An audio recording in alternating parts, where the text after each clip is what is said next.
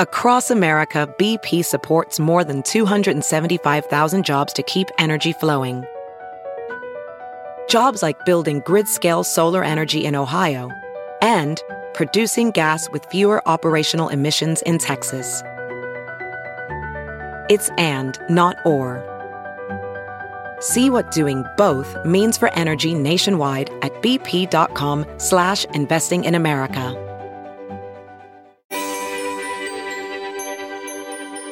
Today's guest has covered everything from major wildfires to devastating floods, but now he takes us to some of the northernmost regions of our planet to explore the world's largest island, and it's frozen. Weather Channel correspondent Dave Malkoff visited Greenland recently to highlight the dramatic changes that have been occurring due to our changing climate. Are we too late to save some of these ice sheets, or is there still hope for the poles? Dave, thank you for joining me on the Weather Geeks podcast. Thanks for having me, Dr. Shepard. Now, before we get into the Greenland discussion, and I know there's quite a bit to discuss because you are going to be talking a lot about Meltdown and some of the things you've been doing there in this exciting project. But the last time you were on the podcast, we were talking about wildfires. And as we're taping this, we're talking about some of the most unprecedented fire weather in Southern California. Gusts of 70, 80 miles per hour, relative humidity is 3 to 6%. This is perfect fire weather. I know you have some experience and background there. And I know the Santa Ana winds are kicking in. So Northern California, Southern California, dealing with fires. What are your thoughts on it? Today in particular is one of the worst days in Southern California. Yeah. They releasing what's called an extreme fire danger and an extreme red flag warning, it's actually called. And I haven't heard of that before. And a lot of people have never heard of that before. It's unprecedented in many people's cases to hear that from the National Weather Service and actually there's going to be so much wind. It's going to be so hot and so windy and the humidity is going to be so low that this fire is just going to go out of control. And I was there just this month covering the Saddle Ridge fire, and it's an amazing military operation that these mutual aid teams go through. You have all of your local firefighters, you have your county firefighters, you have your federal firefighters in some cases, and also CAL FIRE, and they all work together. They have their own radio channels that they talk to each other on. They have their morning meeting that they go to. So they're coordinating with each other. So it's amazing to watch that operation actually happen. So not only do you have this unprecedented warning out there, but you do have and it's lucky for California that and it's, I guess it's probably not lucky, but it's good for California it's fortunate for California that they have the best in the business team out there who knows the terrain and has been dealing with this for a century or more. When it comes to when you go to national fire agencies and they have all of the knowledge and all of the technology, and they're working with new technology to try to give themselves a leg up on this firefighting that they have in these very, very hilly, windy areas. And we're talking with Dave Malkoff, who's Weather Channel correspondent. But to give some context on why I asked that question previously, Malkoff worked as a science and technology reporter at KTLA TV in Los Angeles.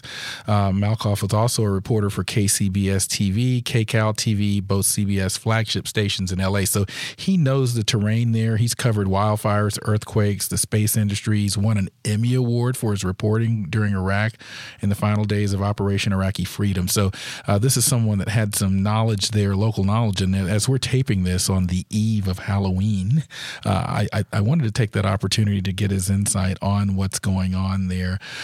Now to the ice side of fire and ice, because as I mentioned to someone earlier, these two stories going on at the same time. It's amazing. Yeah. I just noticed Pat Benatar is up for nomination into the Rock and Roll Hall of Fame, and she has a song called Fire and Ice. As we're talking, I guess that could be the title of this podcast, although I see we're calling it TWC Explores Meltdown.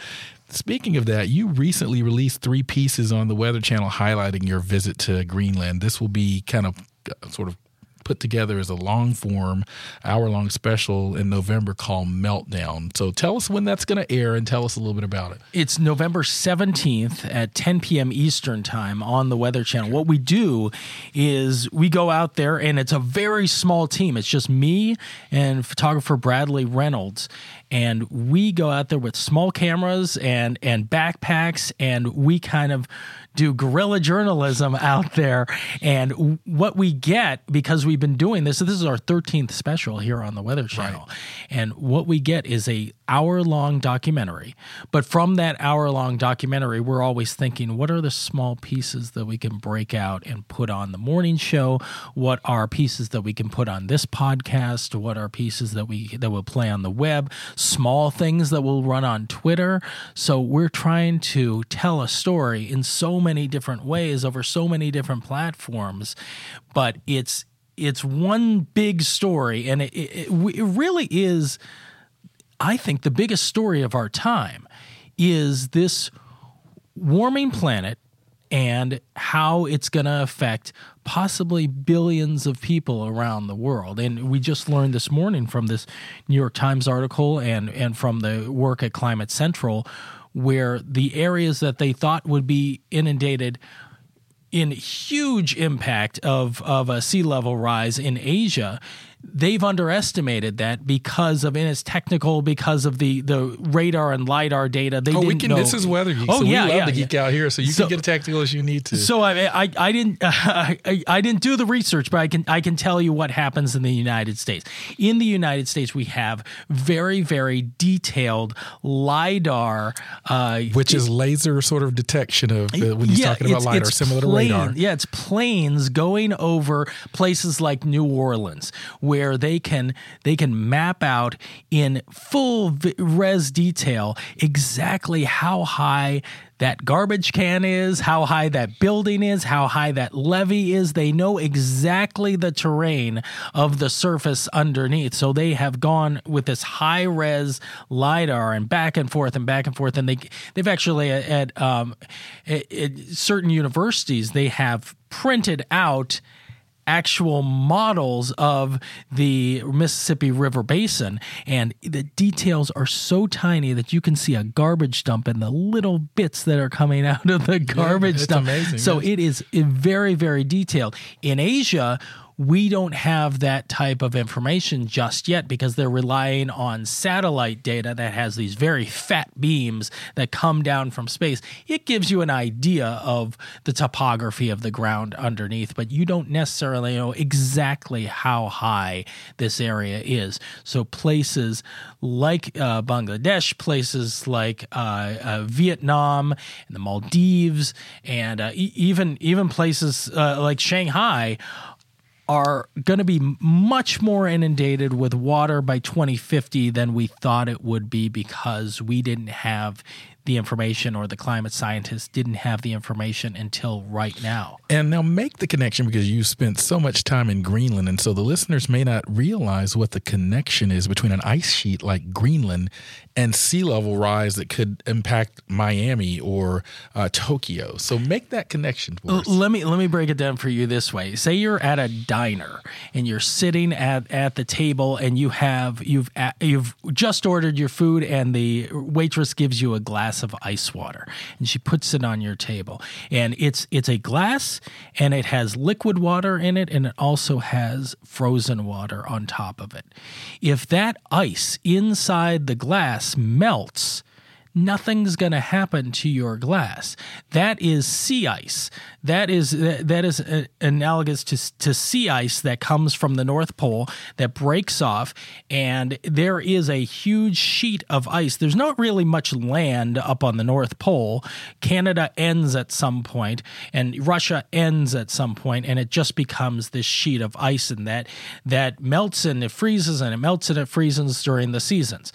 But if that breaks off and comes into the ocean, that's not going to do anything to sea level rise. It's never going to make your glass overflow. But if the waitress comes to your table and pours more ice into your glass, you have water all over the place. It's all over the table, and it's flooding onto your table, and it's causing all sorts of problems for you. That is the land-based ice. And this land-based ice usually never interacts in a major way with the water. But now scientists have seen these huge chunks calving off of Greenland, which is one of our main storage areas on Earth, including in Antarctica, for fresh water. So we have this fresh water that's a massive ice sheet that's, I believe it's 5 times the size of Texas, that's on top of Greenland. And if that whole thing were to melt, it could raise sea levels around the world by more than 20 feet. And you do hear that. And so I want 20 feet of melt. Now, that's sort of the extreme worst case scenario. It's nearly impossible for that to happen. Yes, but we certainly are getting melt. Now, just to give some statistics that my producers have prepared, and I want to sort of get you to react to them. 5 million Olympic-sized swimming pools of ice melt happened in one day on August 1st, 2019. That's their record melt of one day. Yeah. Record melt. In recent years, Greenland has melted off more than it has gained in snowfall, 4+ trillion tons in the last 15 years. I know you've been up there and you've visited some of the glaciers there. You've stepped on the glaciers or stepped there. What glaciers did you visit and what did you see? And tell us a little bit more about what glaciers are and how they sort of are a part of that melting process that we've talked about. So a glacier is the tongue that sticks out from a ice sheet. So imagine this country, Greenland, being covered by a giant ice sheet, and there's little tongues that stick out into the ocean as the ice sheet naturally breaks off and melts into the ocean. And these tongues are tiny when you see them from space, but if you step on them, your whole view of what a glacier is changed in your mind, because I had no idea. In fact, let me take you to Iceland, which is just next door to Greenland, and let me show you what it's like to actually step on a glacier for the first time. The moving walkway. Just like you, I've spent years looking at videos and photos of glaciers.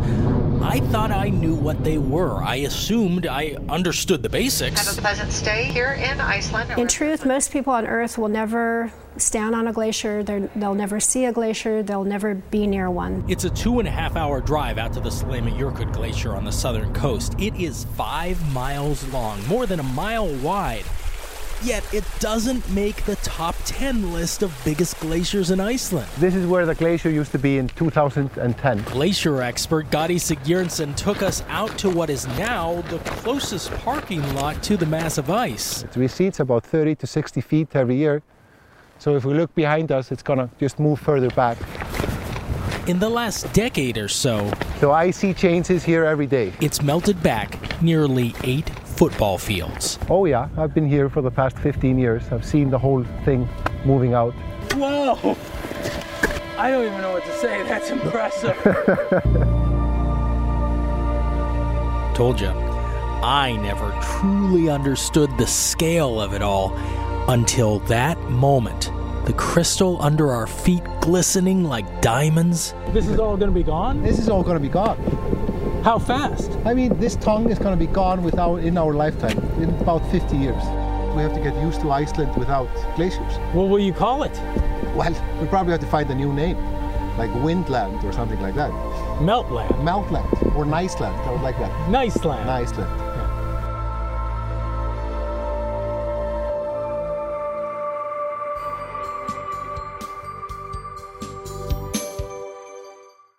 Have you heard you can listen to your favorite news podcasts ad-free? Good news! With Amazon Music, you have access to the largest catalog of ad-free top podcasts included with your Prime membership. To start listening, download the Amazon Music app for free or go to amazon.com/ad-free news podcasts. That's amazon.com/ad-free news podcasts to catch up on the latest episodes without the ads.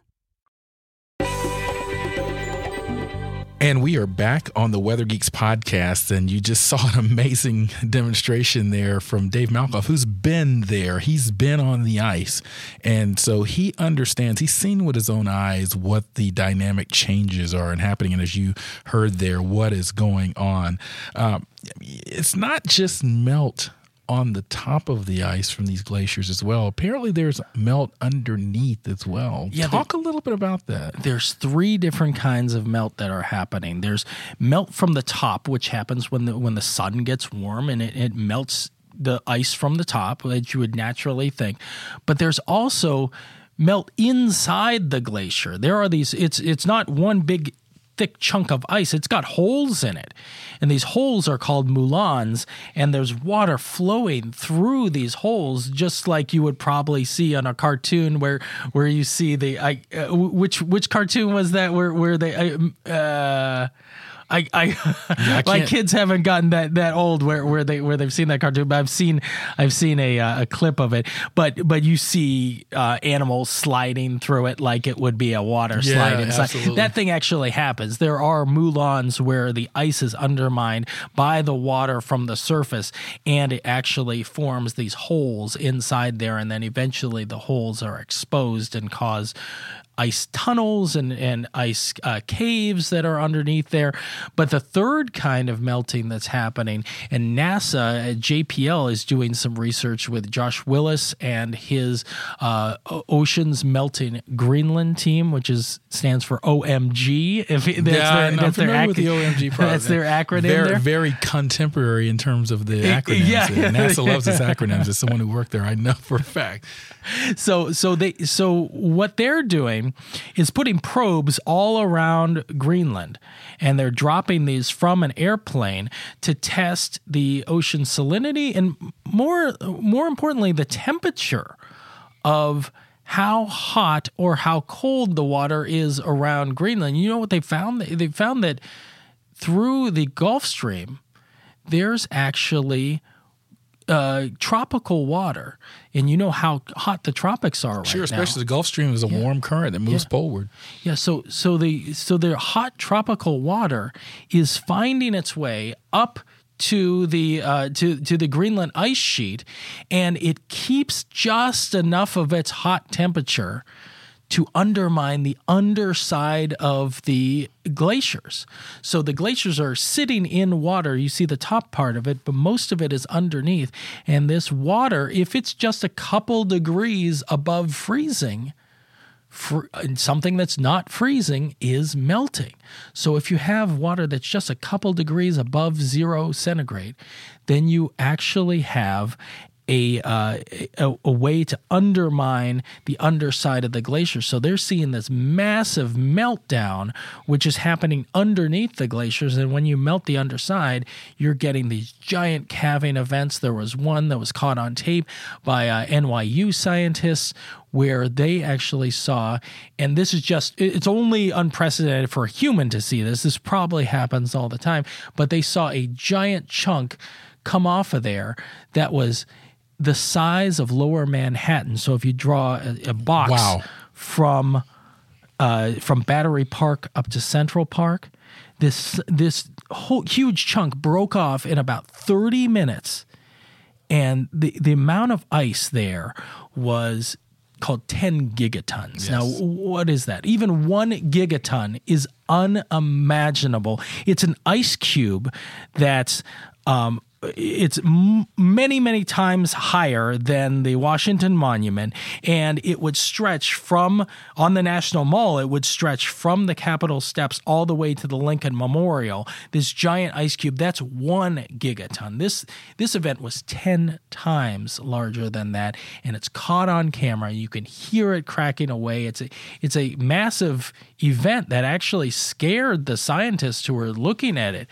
Denise Holland told me that when she recorded this event, she was actually scared. She didn't know exactly what was going to happen because really no human that we know of has recorded that. Absolutely. Yeah, there are things that are happening, and that's one of the things we've often talked about with climate change. Sure, the climate changes naturally, and we've seen some of these things happening before, but many of us as scientists worry about how fast or how rapidly some of these things are happening in sort of recent decades. Now, one of the things that I know you did as a part of that is you flew in a plane, or someone did. Were you actually on the plane that flew in a plane at least that dropped instruments into the water? Yeah, and I was able to drop the dropsons out. So these are called dropsons. We use them in hurricanes as well, and the hurricane hunters fly in and drop these dropsons, and they take measurements.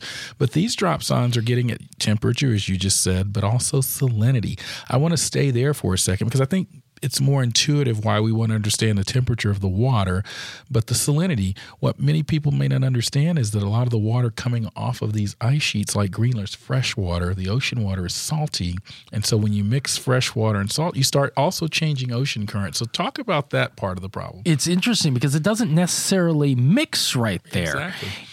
It stays as a layer cake. You have a layer of cold fresh water on top, but then you've got the salty ocean water on the bottom, and it kind of stays, because it's heavier, it kind of stays on the bottom, and the fresh water stays on the top. Eventually, down the line, it does mix, and that's what causes problems. But when it's sitting there, it's actually staying in two separate layers, and as you go down deeper, you're going to get warmer and you're going to get saltier as you go down deeper, and that's what each one of these they drop 250 dropsons during this year, and this is a 5-year mission, so they've got really, really high-res data there, and then other people are flying planes over Greenland, doing that LiDAR stuff that we were talking about before, actually, and ice-penetrating radar, looking down into past the ice sheet into actually the bedrock and seeing there are actually,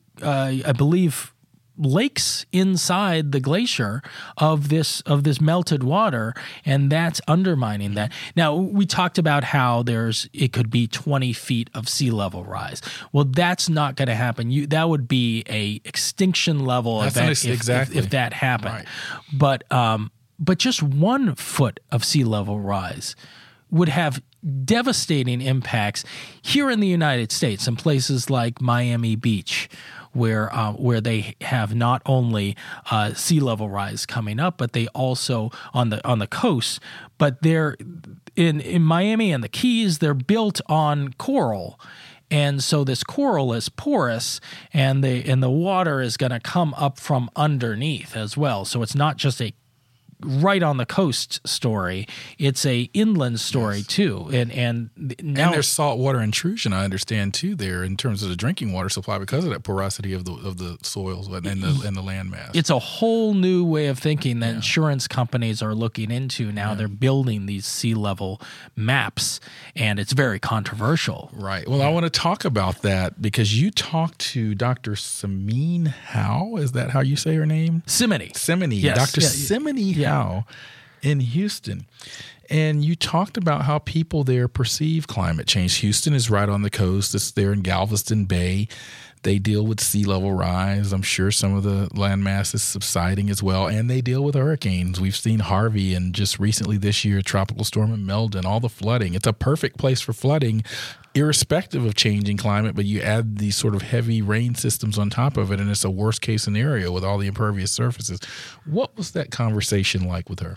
Well, she's a cultural anthropologist, and meaning that she sees climate change as not an environmental issue as much as a social issue, and this has an impact on possibly, the latest numbers are anywhere from hundreds of millions of people to 1.5 billion people will be displaced by 2050, meaning they'll have to move from the area where they live on the coast. And that will be a massive migration of people that the world has never really seen before. That causes a lot of conflict. And that's a real danger, to have all these people moving around. Where are they going to move to? What kind of resources do they need? They need to build new houses where we could lose large cities in some cases. So she's looking into that. But what's happening right now? We do have sea level rise that's happened over the past 50 years in the Galveston Bay, in Houston and Beaumont and those areas around there that have been affected by Hurricane Harvey and by Imelda.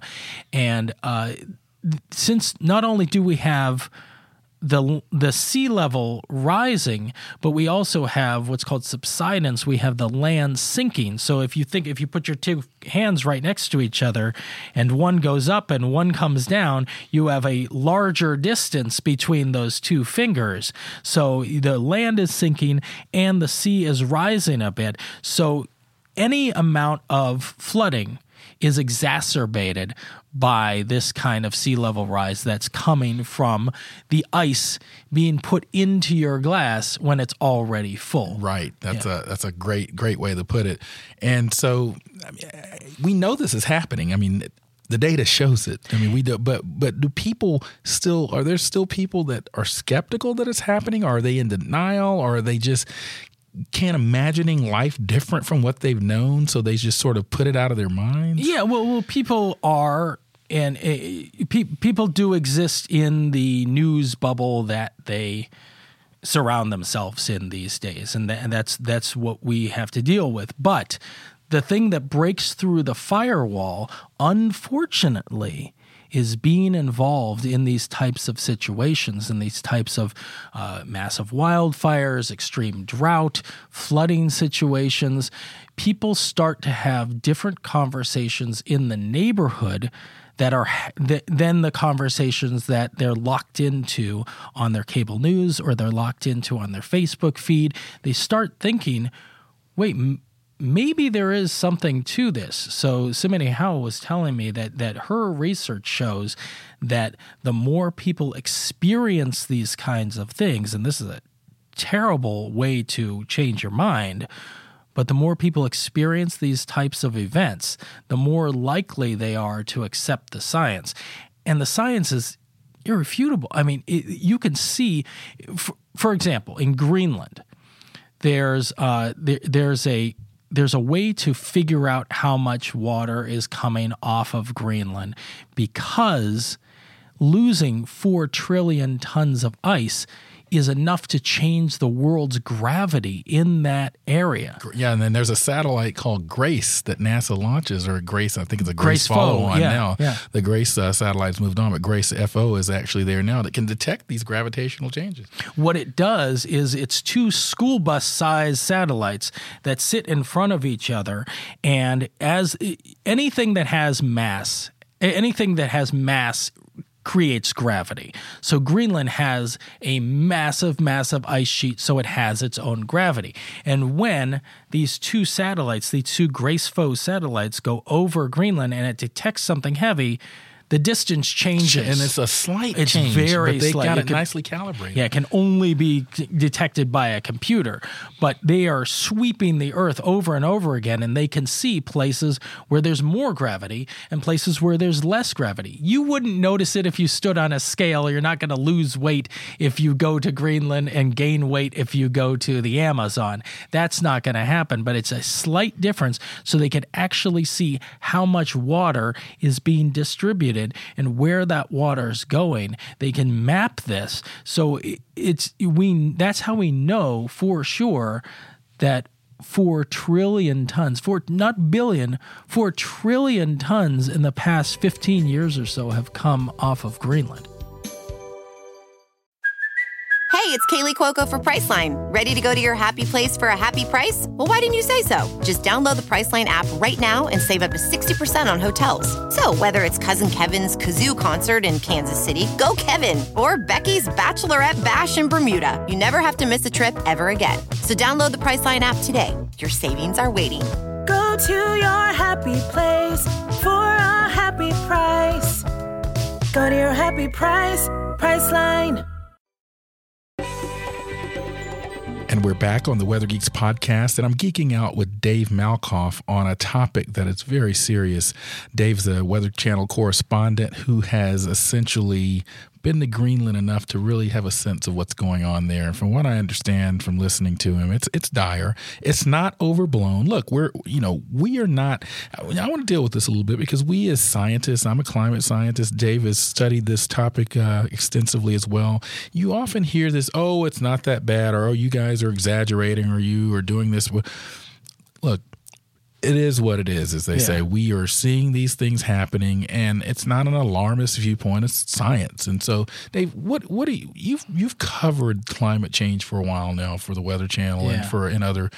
I mean, what is your sense of the mood of the country right now in terms of this? I mean, we've got all the data. You kind of alluded to this before the break. I mean, I sense people are starting to come around. Yeah, it's tough to judge this because you judge it based on what you see on social media, and you never know what's a real person, what's a bot. Again, Facebook is not real. Twitter is not real. It's the real world is out there in nature, and to base your worldview on what you see on the internet is. I don't know. It's really tough. I have the opportunity to actually go out there, and I feel very lucky to be able to go out and figure out these things and talk to scientists. I'm not a climate scientist myself. I'm a journalist, but I have been able to talk to a lot of these folks, and my main goal is not to change anybody's mind with facts. And it's just not going to happen. If you have a worldview, I'm not going to change your mind from that. But what I can do is present what the science shows, and just the science. And let's just play devil's advocate and say that a climate scientist has overblown something or made something up. Well, that's not how science works. The peer-reviewed studies are exactly that. They are studies that other people can simulate or actually go back and do the science over again and see if they come up with the same results. So if you were to make something up, scientists would love to disprove you. Sure. I mean, exactly. And I often say, look, I hope I'm dead wrong about most of this, because if I'm right, my kids are sort of the ones that sort of lose. So there's no vested interest. There's no secret club. There's no passcode to say, oh, you got to be in this sort of alarmist climate science community. So I appreciate that you are doing things like your program, which Meltdown, which again, I want to make sure you get the details on this. Meltdown Explores Meltdown. It premieres November 17th at 10 p.m.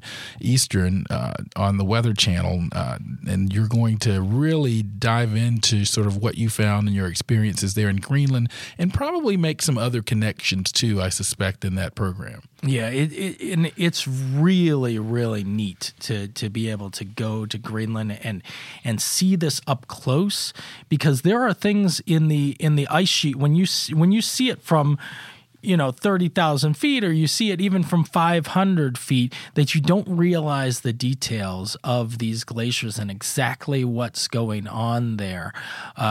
You see these little ridges on top of the glaciers, but you don't realize those little tiny bumps and like little jagged edges. Those are the size of buildings, and to stand on top of it is incredible. We actually had a chance to go underneath one of the glaciers. I didn't even know you could do this. Oh, wow. But I found a guy who's a glacier guide. His name's Nico Segreto, and he lives in Greenland part of the year. And he said, "You want to see an ice cave?" And I go, "What's that?" He said, "It's a place that very, very few people have been to, but it's a place that's undermined underneath the glacier, and you can get underneath the glacier, and for hundreds of meters on top of you, there's just ice and boulders just suspended in the ice, and this is ancient ice that nobody's ever seen before." Wow. Let's take you there. Yeah. A massive ice sheet that's 3 times the size of Texas covers Greenland. We are walking across the Abusiai Glacier. This is the most unstable part of the cave here. Exactly, yeah. We asked glacier expert Nico Segreto to take us here. Nico took us into the ice cave he discovered just months ago. It's a very magical spot to me. And we're actually able to walk underneath it as it rains on top of us from ancient snowflakes melting. That's it. What melts in Greenland affects the entire world. It's melting fast enough to raise worldwide sea levels by almost a millimeter every year. That may not sound like much, but remember, that's just the Greenland melt. Just 1 year. We can literally take carbon dioxide out of the atmosphere and weigh it, literally measure its isotopic ratios, and we can tell that it comes from burning fossil fuels. So we know the CO2 in the air comes from us. So how is it that scientists know what the carbon content of the air is today versus tens of thousands of years ago? Well, the answer is right here. You see those little tiny veins in there with those bubbles moving around?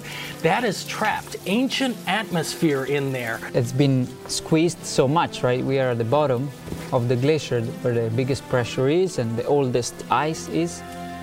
So we're talking tens of thousands of years old. This cave so far has been seen by 72 people ever.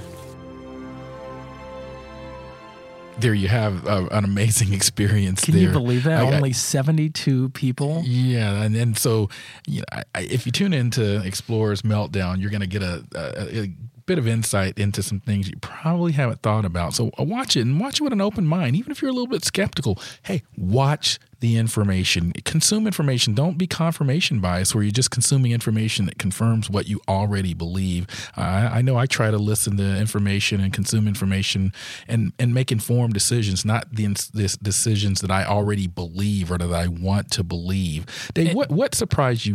Well, go ahead, and then I'll ask you a question. I was gonna using the word believe, which is interesting.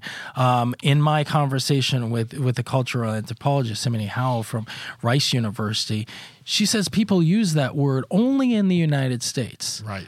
There's nowhere else in the world where when they talk about climate change where they use the word believe. Because science isn't a belief system. It has nothing to do with belief. Do we believe the sun's going to rise tomorrow? Of course it is. That's not a belief system.